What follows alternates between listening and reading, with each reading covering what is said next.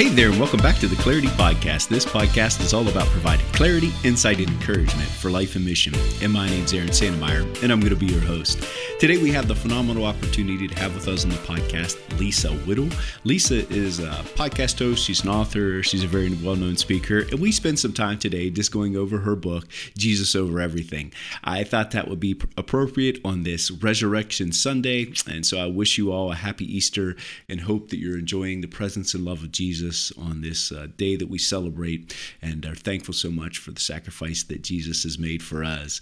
So Lisa and I spent some time talking about, like I said, Jesus over everything. And the reality of it is of Jesus over analyzing, Jesus over apologizing, Jesus over explaining or overindulging or overworking, and how those impact our life and our walk with Him. She talks about the realities that we walk in and difference in pursuing knowledge and wisdom. And sometimes in our society today, we're so caught up in having to know and how that impacts our relationship with Jesus and putting Jesus over having to know in this pursuit of knowledge, but trusting in Jesus, that He'll give us wisdom, He'll give us insight, that He'll give us discernment.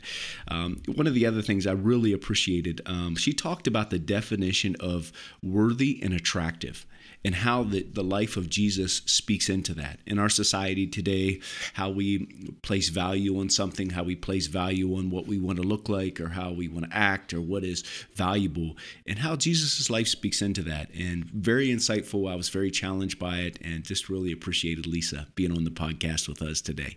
Do want to ask you to continue to send in your questions for Back Channel with Foth. That's where we sit down with Dick Foth and take listener sending questions, curate those, put those together. It's always a phenomenal time to sit down with Dick and learn from him.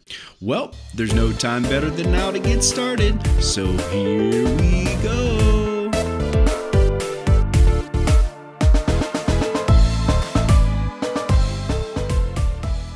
Greetings and welcome back to the Clarity Podcast. So excited to be here with a new friend today, Lisa. Lisa, welcome to the podcast. Thanks, Aaron. Excited to be here. Yeah, it is exciting. So, Lisa, I read your book and I've done the research on you. So I feel like I know a lot about you. But probably the people listening into the podcast maybe have not done the research. Will you go ahead and just share a little bit about yourself before we jump into Jesus Over Everything? I'm always scared when someone says I've done the research. I think, what kind of research have we done? No, you never know what that means. No, what I meant the research is when I have people on the podcast, I like to find out about them before I have them on the podcast. So read your book. I'm teasing you. Yeah, there you go. I'm teasing. Yeah, gosh, Aaron, where do I start? Look, I have been loving Jesus since I was 6 years old, born into a pastor's family. And so, that has its own sort of identity and identity crisis, let's be honest. Yeah. But, just really been in that whole faith journey my entire life. And then got married. I have been married for 27 years. Wow, congratulations. Thank you. It is a congratulations. I will accept that. And then I have 3 children. They're grown mostly. We have 25-year-old, 22-year-old, and then 20-year-old. So the younger 2 are still in college. But okay. And been writing books for a while. And so I do that, and I have several ministries that I run, and I have a podcast, and just a lot of things that I get to do for the glory of God. Yeah. What gives you excitement, Lisa? I'm excited that the Lord has chosen to allow me to still have breath in my body and be able to have another day, another opportunity to honestly grow up a little bit, sure. Which, is kind of crazy because I'm quite grown at this point, but, continue to spread the gospel in the ways that He's gifted me to do it. Sure. I think, simple things give me pleasure and excitement. Yeah. I mean, I love,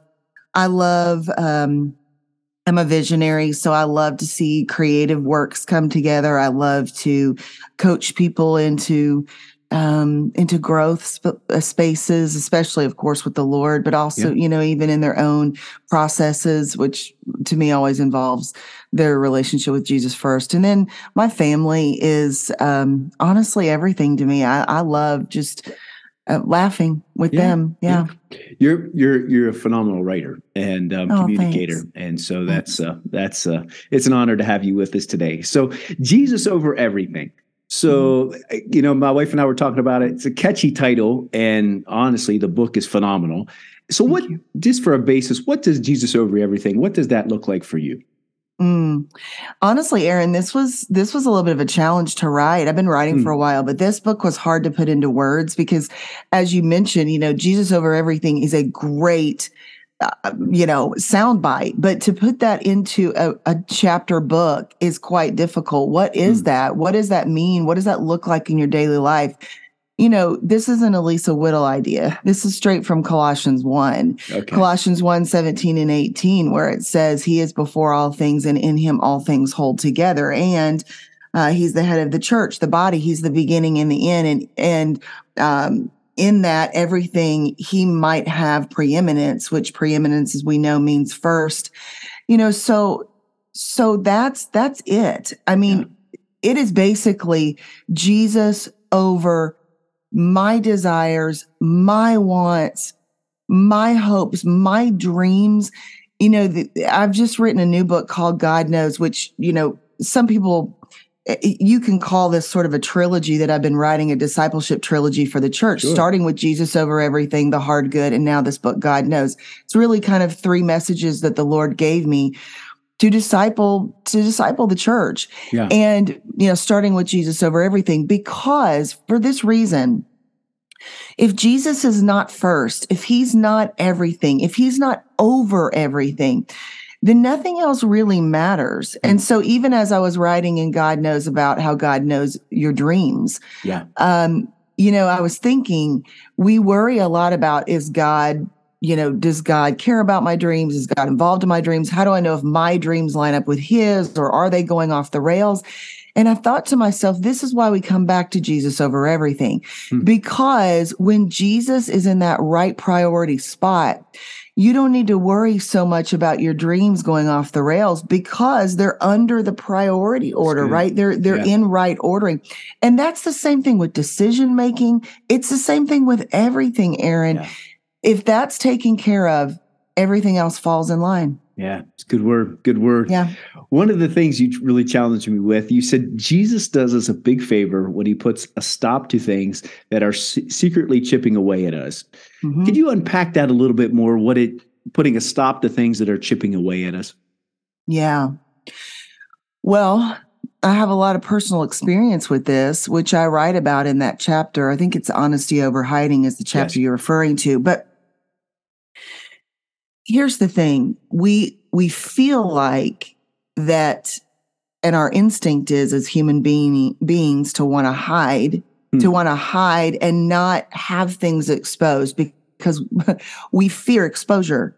Sure. Right? Because we think we get comfortable with things that we've kept hidden, but we also feel like, I know, because I've had things exposed before, I know that in that moment of exposure, there will be pain.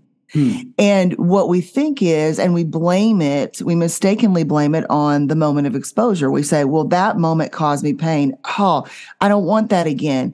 And in reality, it's the sin that causes us pain. Okay. Now, there's a sting in the moment of exposure. Certainly, I won't lie about that. There is. Right. But that's not the actual problem. The actual problem was the sin that you've been hiding for 17 years.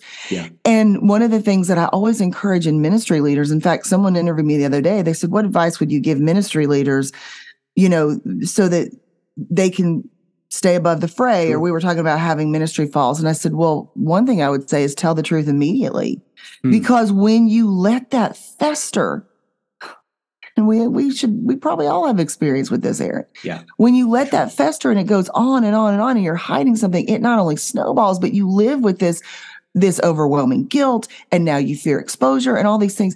And so when the Lord puts a stop to these things that are secretly chipping away at us. I'm telling you. And by the way, if you're one of the people he puts a stop to it early, you can count yourselves among the most blessed because he has allowed those things to come to light before they have completely wrecked and ruined your life. Now, you might think that that's the worst the gift you never wanted.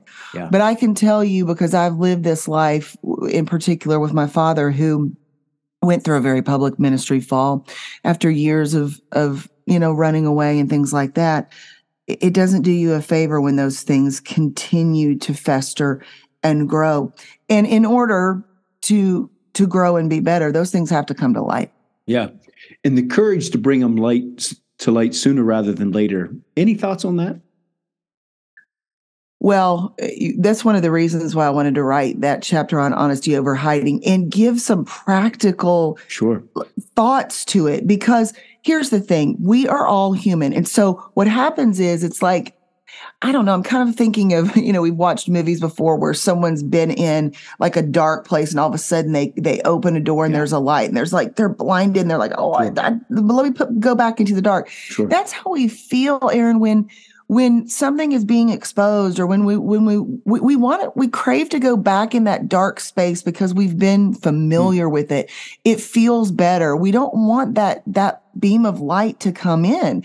And I just want to say to people, there is a normalcy to that. Like, you are normal for feeling that way, but that doesn't mean you settle for it. That doesn't mean you say, well, that's just where I have to be because it's just more comfortable here.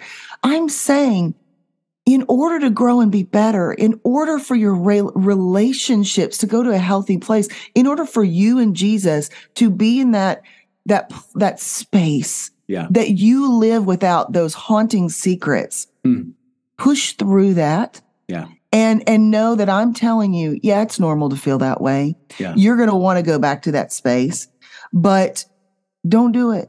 Yeah. And so that's why I wrote things like that. 'Cause I think sometimes we just want to pretend that it's not. We don't have leadership saying, you know what, I see you in that, and I've been there.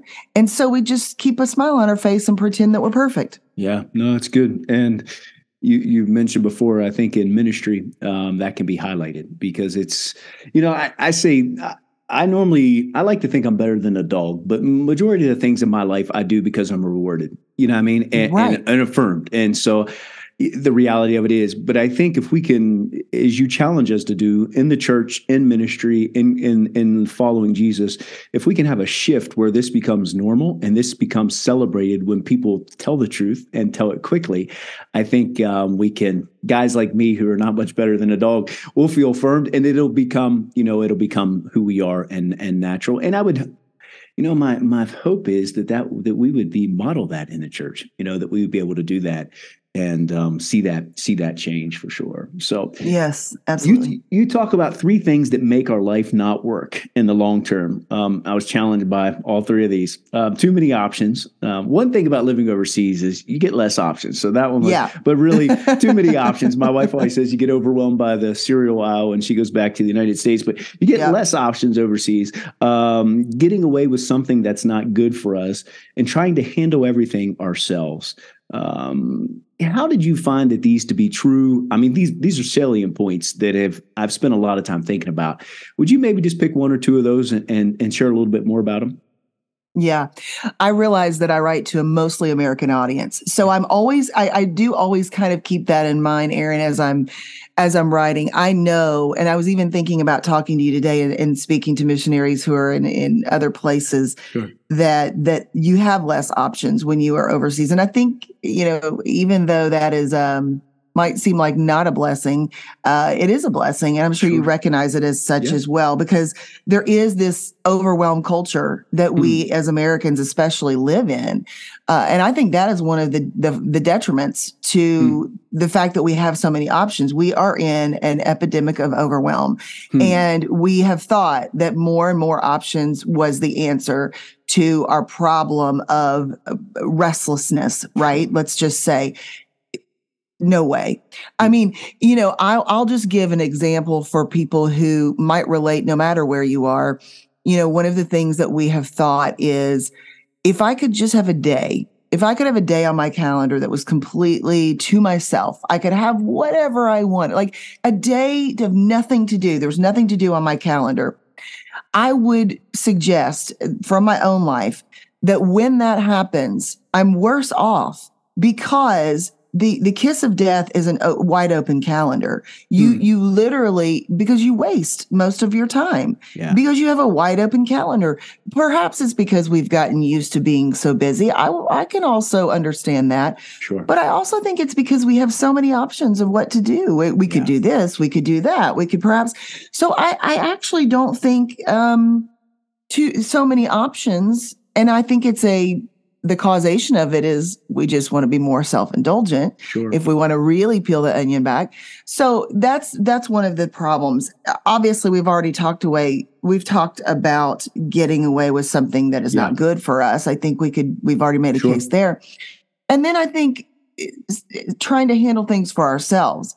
This is the universal problem of humanity. We are always trying to handle things for ourselves.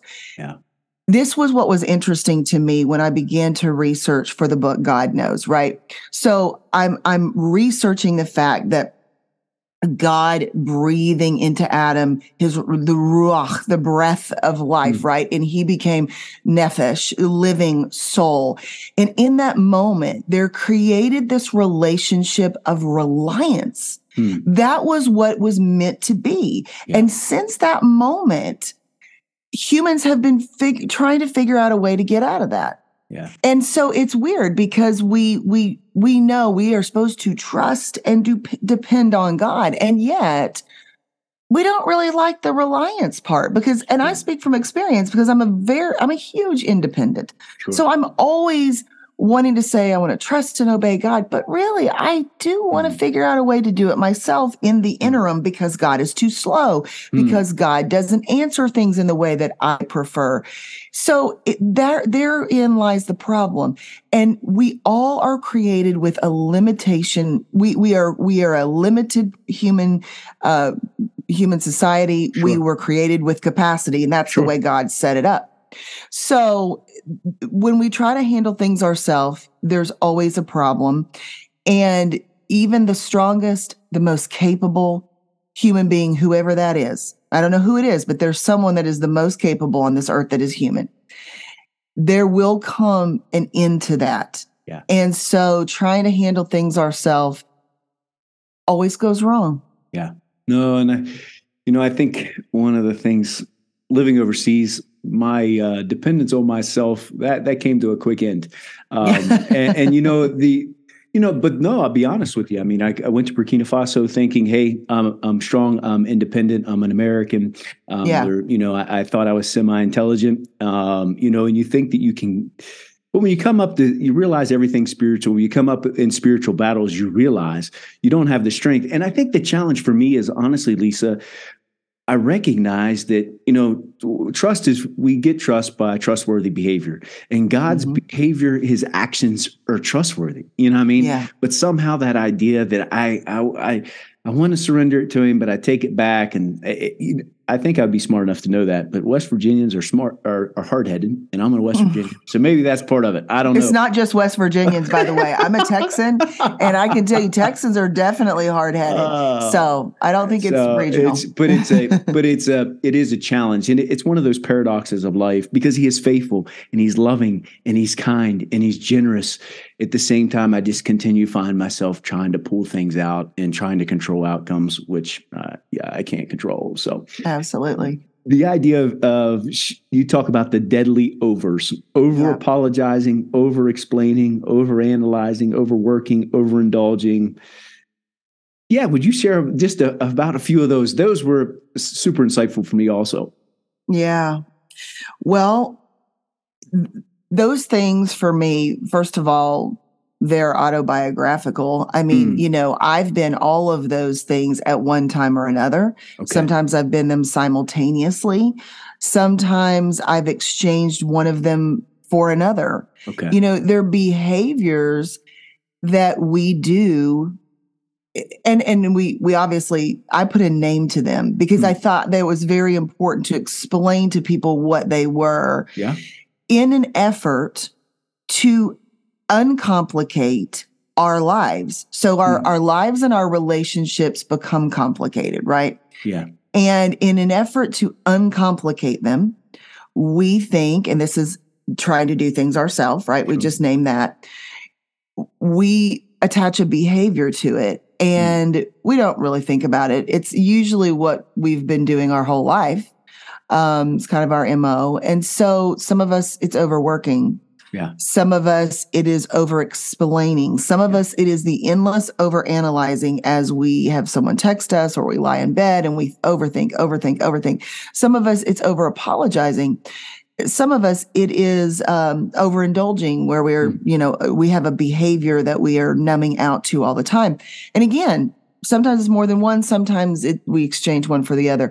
But it is the thought process that we think, okay, my relationship right now with this person is on the rocks or on the rails. And because I'm afraid, I don't believe that God is enough or God can sort of handle and manage this for me, even though I've given him my life, even though if maybe I were to pray in this moment and ask him to help me maneuver this really tricky situation with this person, I'm instead going to try this behavior that I'm used to doing, which is I'm just going to over-explain myself. I'm just going to kind of try to do that. And we just end up talking it to death and we end up making the matters worse. I mean, I'm telling you, I speak from experience. I've done this. Or we over-apologize. And, over-apology is one of those things that women do all the time. We over-apologize for maybe our gifts.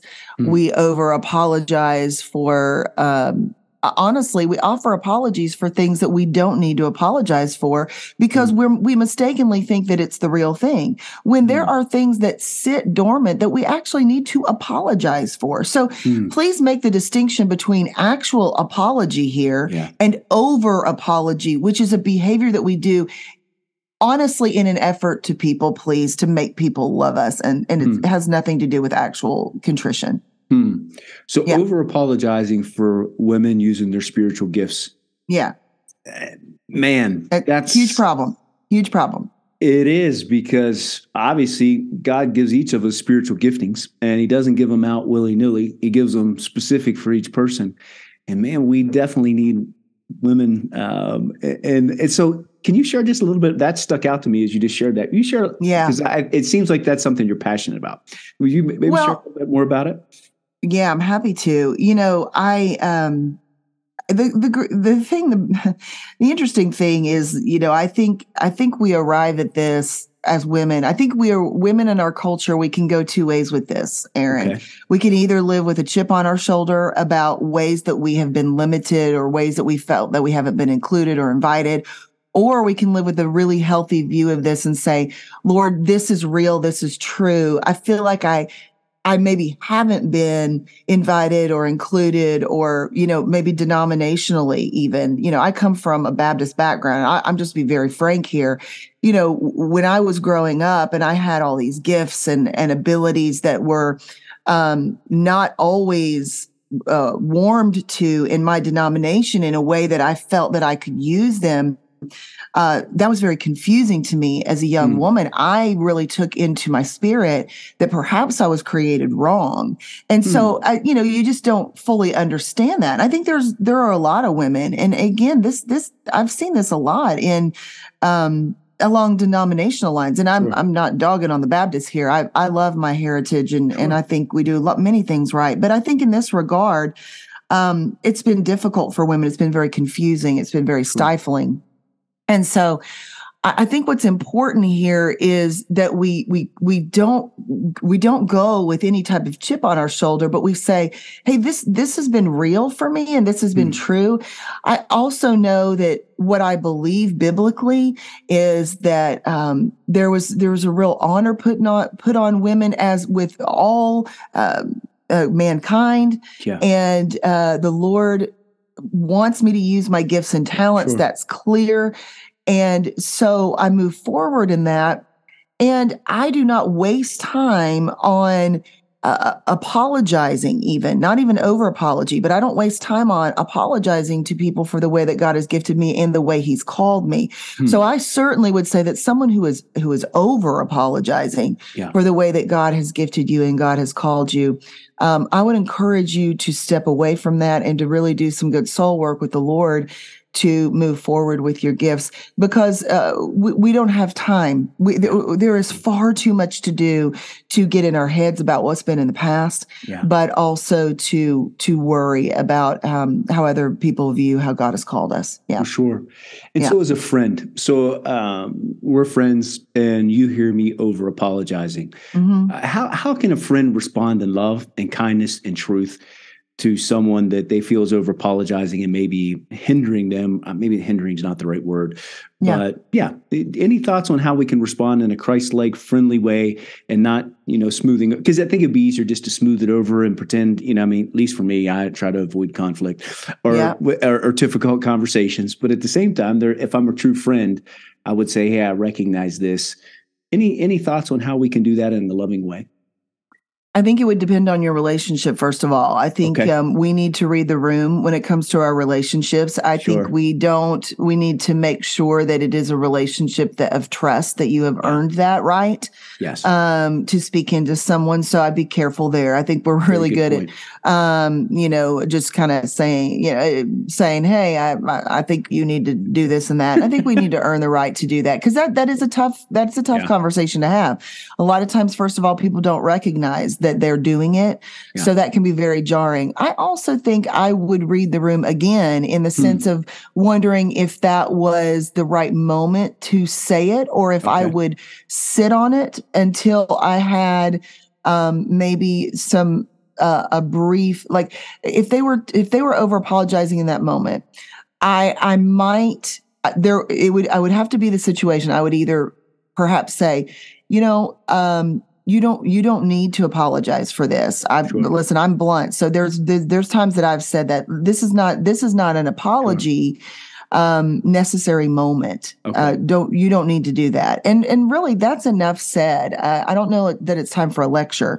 Or there might be, when I really feel like it's a pattern for them, when I've seen it happen over and over, I think I might let the moment just sit. And I think I might send them a longer either a text, or I probably would send them a voice memo, to be honest, where they can hear my voice and say, hey, I just want to talk to you about this for a minute. I've noticed this before. I love you. And I just want you to know that this is something that you maybe want to take a look at. So I think I might do that in a little bit more profound way. No, I appreciate it very, very much. You share about the idea of needing to change our definition of what's truly worthy and attractive. And fascinating to me about how Jesus's life speaks into this. Could you just share some more about that for us? Yeah, well, especially in American culture. I mean, I think we all have, the culturally attractiveness is on a scale, right? Or there's a different kind of attractiveness in different cultures. Certainly in America, we are in a culture of perception. It's, it's a very interesting times that we live in. We are a culture obsessed with outward beauty. But all of that is smokescreen to a great degree anyway, because we live with filters, and it's become obsessive, and it's so sad to watch. And so within that, and whatever culture that you live in, but within that, there is this piece of striving.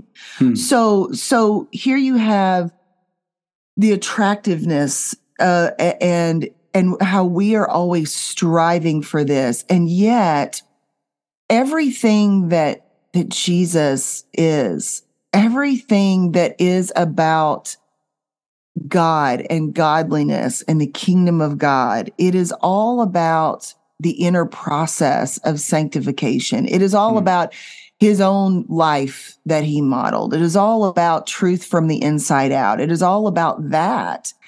And within that, what is produced is peace and joy and love, and all of these things. I mean, fruit of the Spirit, right? And it is the opposite of striving. And so while we watch a culture go off the rails and scratch and claw to try to preserve ourselves and to try to find ourselves, it is all about a body even that is meant to be wasting away. Yeah. We were never meant to self-preserve. We were meant to lose more of ourselves. We were meant to die. Sure. Because in that we live. And, Jesus himself modeled this. He modeled giving himself away. He modeled dying. He modeled a life of sacrifice. And we don't even begin to understand it. I still can't understand it even as I say it. But what I do know to be true is that if this cultural idea of attractiveness worked, we would all be much happier. We would all be much more fulfilled. We wouldn't need more of everything to try to maintain. Yeah. And it never makes anyone happier. On the other side, the life of fullness is found in the inward process of becoming more beautiful as modeled by Jesus. Yes. And this was very challenging for me. I think it would, as I said, you're creative in the way you write and the way you communicate. And I think it was, I don't know if it was the way you worded it or whatever, but it was not something that I really had. I grew up in the church, Sunday morning, Sunday night, Wednesday night, but it was not that when it came to worthiness and attractiveness, it was not something that I had really pondered or thought about, and honestly, until I encountered it in your book. So it was something that really, really jumped out to me and appreciated it. The idea of not having to stick with anything if we don't feel like it. How does that impact us? Well, I think it has a layered impact. I think it impacts us personally, it impacts our witness, and it impacts our relationship with the Lord. So I'll start with us. Yeah. I think that we have commitment issues. I know we do. So the lack of commitment issues takes a toll on our soul. When we don't have to stick to anything, then we don't have to commit to anything. And lack of commitment issues makes us mistrust other people. It also has us knowing that inside our soul, there's sort of this distrust of ourselves even. Like, I know that I'm not actually going to ever commit to this, this exercise regime, I won't actually ever commit to it. And so there's honestly a distrust of our own soul. It's a skepticism that we live with. It does not feel good to never be a committed person. That actually feels terrible. We lose trust with other people as well. If you've ever encountered a person that is willy-nilly and they never stick to anything, that is not a person that you actually regard much, right? They're not going to show up. They're not going to do this and that. On the other hand, when you meet a committed person, not only are they a unicorn, but you're just you like them. You're like, sure. Oh, they're going to actually show up for this. Yeah.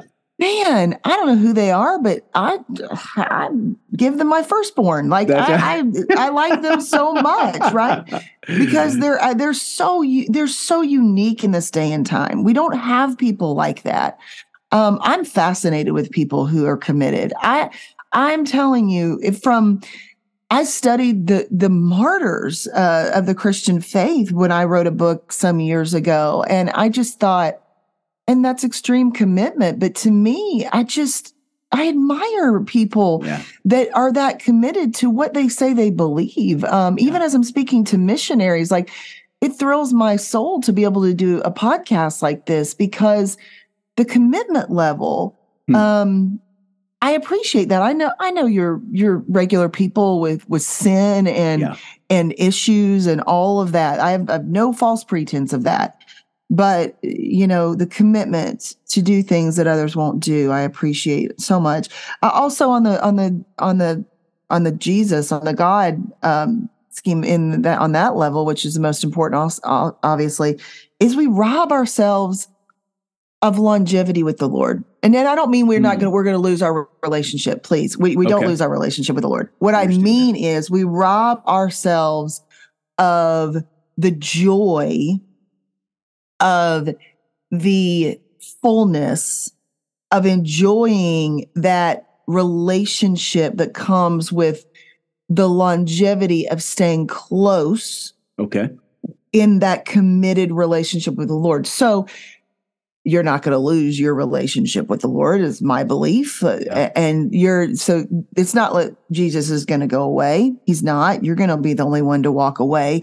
If you have commitment issues, you're still going to be going to heaven, but you're going to rob the fullness of what you could be enjoying with the Lord in that relationship, because you're going to be running off here and overindulging and numbing yourself when you and the Lord could really be going to deeper levels with him, and you could be enjoying more joy and more growth and all of these things. So it has a lot of things that happen. Yeah. And it's challenging, and for sure. And I'm in the process of looking into loyalty and how loyalty impacts our family and how it impacts caring. And that's one of my passions, is caring and how we care for others.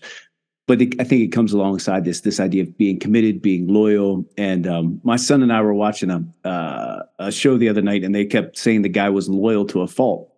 And, in our discussion, I said, that's abnormal, because today, loyal to a fault, it's become something that's negative. And in reality, there can be some negative connotations to it. But majority of people, that's not their struggle. It's just being loyal at all, let alone being loyal to it, let alone being loyal to a fault. So yeah, that's true. You talk about, just one more question for us. You talk about the idea of pursuing knowledge and a pursuit of wisdom, and you differentiate between the two of those. Could you just share about that for a few minutes? Yeah. I mean, listen, knowledge is great.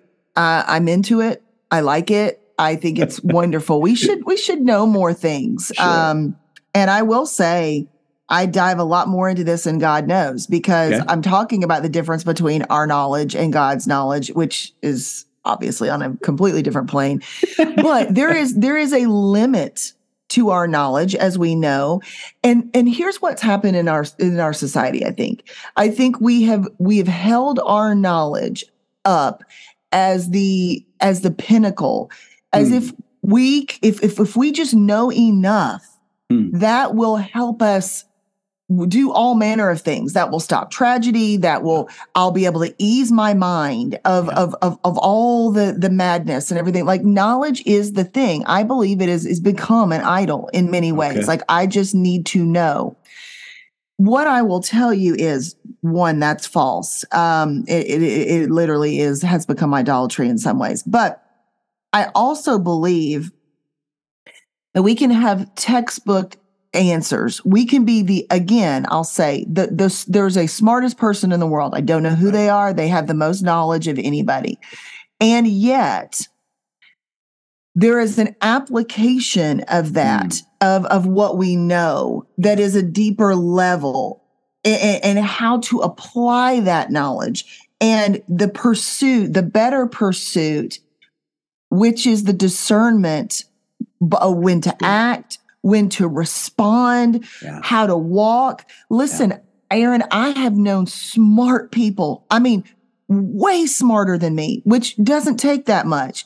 But I'm just going to tell you, a lot smarter than me. But were they wise? Far shorter list.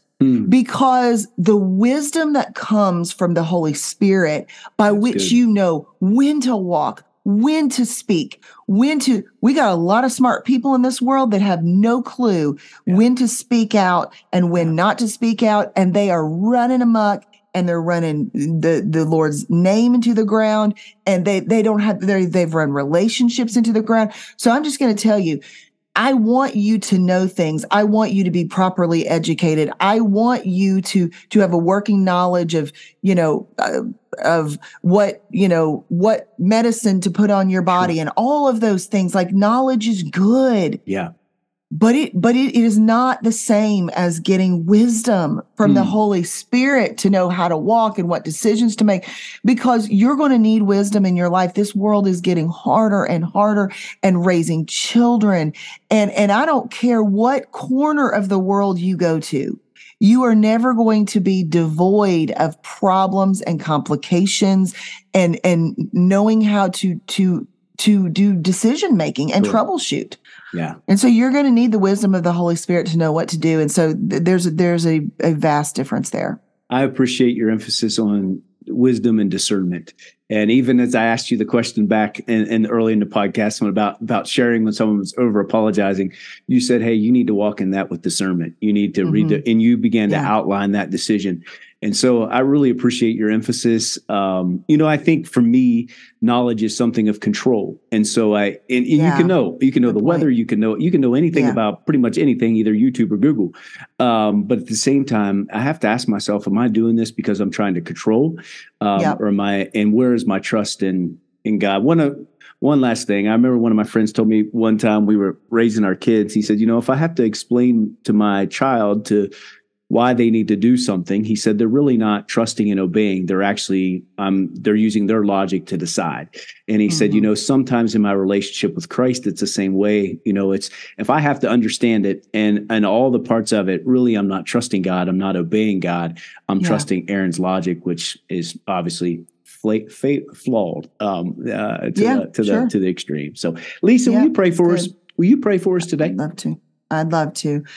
Father, I thank you so much for just the opportunity to get to talk about you today. I thank you that you are in all things, you are before all things, and in you all things hold together. I thank you that you are the great connector of all of our hearts across the miles. Oh, God, that you are just truly holding this entire world in your hands. That there's nothing that is of surprise to you. There is nothing that is too big for you, that you know of our vast needs. We don't even have to utter them, God, that you know what's on our hearts this very moment, every single one of us.